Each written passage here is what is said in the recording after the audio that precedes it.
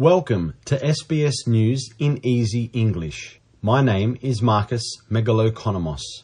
New South Wales has recorded 1,351 new locally acquired cases of COVID-19.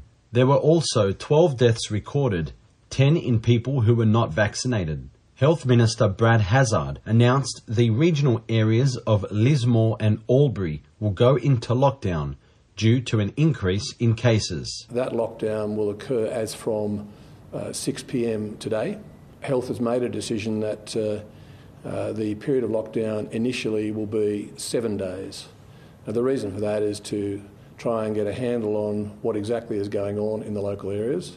Victoria has recorded 514 new COVID-19 cases as the regional town of Ballarat joins Melbourne in lockdown. Health officials say 148 cases were linked to known outbreaks and the source of 366 are not yet known. It is the state's highest daily tally since August last year.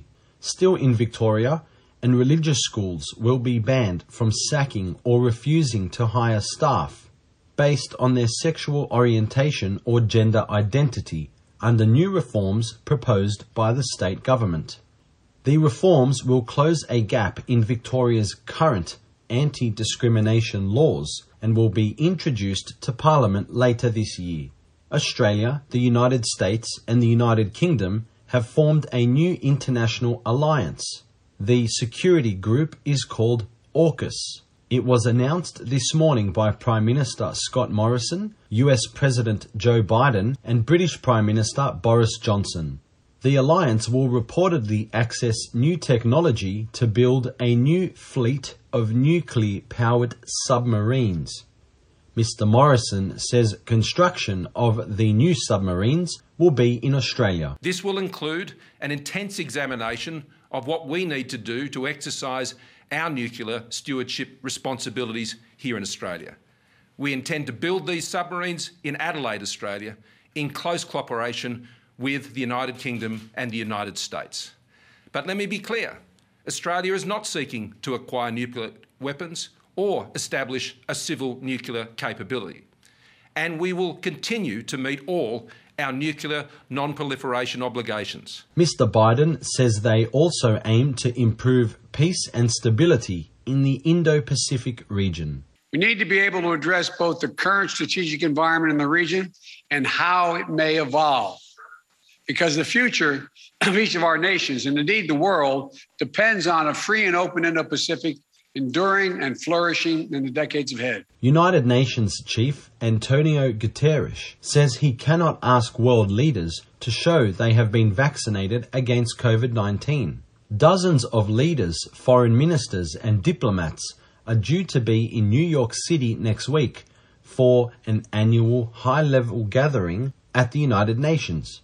New York City officials say proof should be required and shown for anyone entering the United Nations General Assembly Hall. But Mr. Guterres says that is not realistic to expect everyone to be vaccinated. Others come from countries where vaccines are not yet available. But the overwhelming majority of the delegations come indeed vaccinated.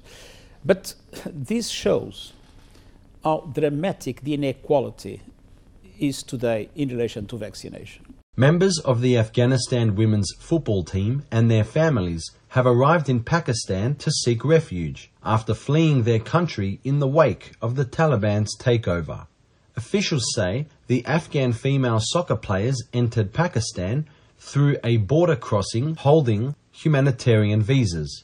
A mother of one of the players, Nafisa, explains why they left their home to try to reach Pakistan. My daughters very love football and always play football, so the Taliban don't allow to play football for the women. So my daughter was worried about this, so I decided, my decision was they go out my daughters from the Afghanistan. And finally, the Women's Cricket Big Bash League will begin in Tasmania, with the state to host the first 20 matches of the season after COVID-19 border closures forced a shake-up of the original schedule. All 8 teams will travel to Tasmania for the first fortnight, with matches played across 3 venues. Players based in Melbourne, Sydney and Canberra will be required to complete a hard quarantine for a fortnight ahead of the opening matches. Thanks for joining us for SBS News in Easy English.